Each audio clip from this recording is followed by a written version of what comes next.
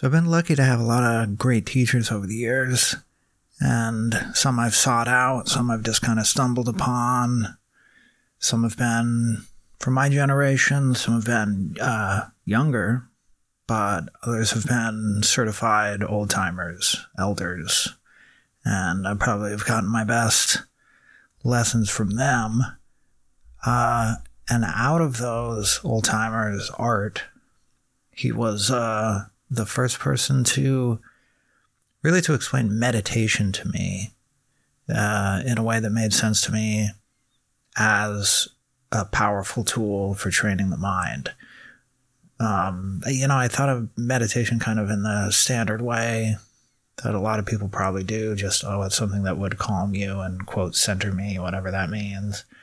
But mostly I had been exposed to the mainstream, watered-down version of meditation, like corporate mindfulness, McMindfulness, that kind of thing. And so I sort of dismissed it.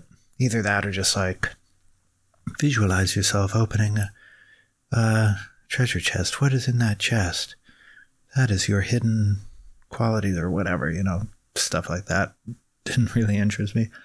But I didn't realize just how powerful meditation can be. And it's a tricky word. It's a slippery word because it can point to so many things. Hence the need for definition, which I'm pretty big on. If you see my Mental Toughness Manifesto, is all about trying to actually define mental toughness and mindset in ways that not only clarify, but give you a roadmap to how to actually train those things.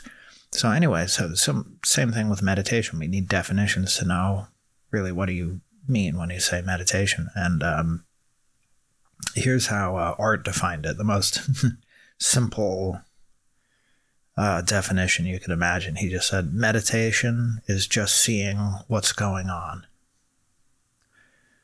Meditation is just seeing what's going on, right? Nothing more complicated than that. No visualizing, no chanting, no complicated mental acrobatics, just seeing what's going on. Simple, yes. But is it easy? I mean, if you try it, you'll see, how rare is it to actually be seeing what's going on instead of being lost in thought and emotion and so on, right? It's not so easy.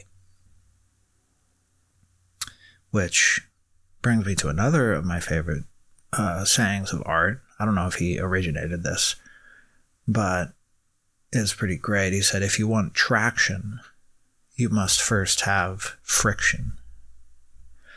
And he was talking about that meditation practice in that particular case. And so that if you want to transform yourself, especially in the realm of the mind, right? If you want to be able to actually see what's going on, you need traction in your practice, because there's going to be struggle and there's going to be difficulty. And if you want to get to the place where it's easy and it flows, then you have to get through the hard part, right? You actually need friction. And you can think of it, I love that image so much because it's just such a concrete physical image. If you want traction, you must have friction, and that's obvious. Like if you're just sort of like climbing up a hill, and you need if you're wearing shoes, then you need to have friction for there to be traction, right? Otherwise, you just slip and slide down. But it's true in anything, right? Like if you're starting out with a new type of workout, new practice, if you're playing a musical instrument or whatever you're doing just to get to another level of mastery with anything, there's going to be that friction time. You're going to get frustrated, you're going to feel discouraged, and you might feel disoriented. You might just be thinking like, what am I doing? I seem to just be holding still. This is a lot of work and focus just to hold still. But that's just the way it is, and that's the friction element, right? But this is what I love so much about the way Art put it. It's not just some cliche like, there's the good and there's the bad and they come together. It's just so much more specific than that. And I mean, for one thing, neither traction or friction they're not good or bad, they just are. But if you think of the image, it's not just that like, oh, having friction is an inevitable byproduct or downside, but the friction is actually what's causing the traction. It's a necessary ingredient. You actually need that.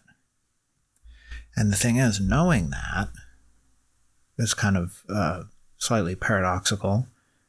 Knowing that it's going to be there and accepting that makes it way easier to deal with and makes the friction way less, right? Because if you get frustrated and discouraged, instead of slowing down or giving up, if you're able to just recognize it for what it is, and you say, oh, this is that friction that I need in order to get traction. It's temporary, it'll pass, and as long as I just keep going, the next thing I know, it'll be gone. I'll just be moving. I'll have traction, right? So if you recognize it, if you can be mindful enough to recognize it, yet sure enough, it'll be gone soon, as long as you don't get caught up in it, right? But that's kind of the challenge, right? Because it's so easy to get caught up in it and take it way too seriously and not recognize it for what it is and take it as an actual obstacle that has the power to make you stop moving towards whatever you're moving towards, right? So a huge part of mental toughness training is learning to stay relaxed in that friction. Just recognize it for what it is, accept it, and just kind of relax into it, flow through it, not create unnecessary struggles. And really the most powerful way to do that is to train your body and your nervous system to stay in that calm flow state no matter what's going on around you or even inside you, right? And this is why in my system, in the Bionic Mind Method, we focus so much on mind-body techniques for that deep relaxation of the nervous system, not just a little bit more calm, but actually changing the baseline of stress in the system.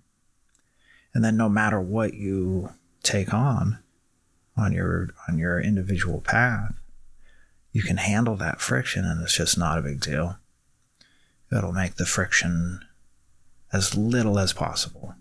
Yes, it's necessary, but usually we make it into something way more than it is, and you just don't have to do that. Now, I go a lot deeper into that whole connection between the mind-body stuff and overall mental training in my Mental Toughness Manifesto. Like I said, I try to really define these terms in a way that's helpful and accessible, because often we don't. We get like stuck in this nebulous realm of intangibles.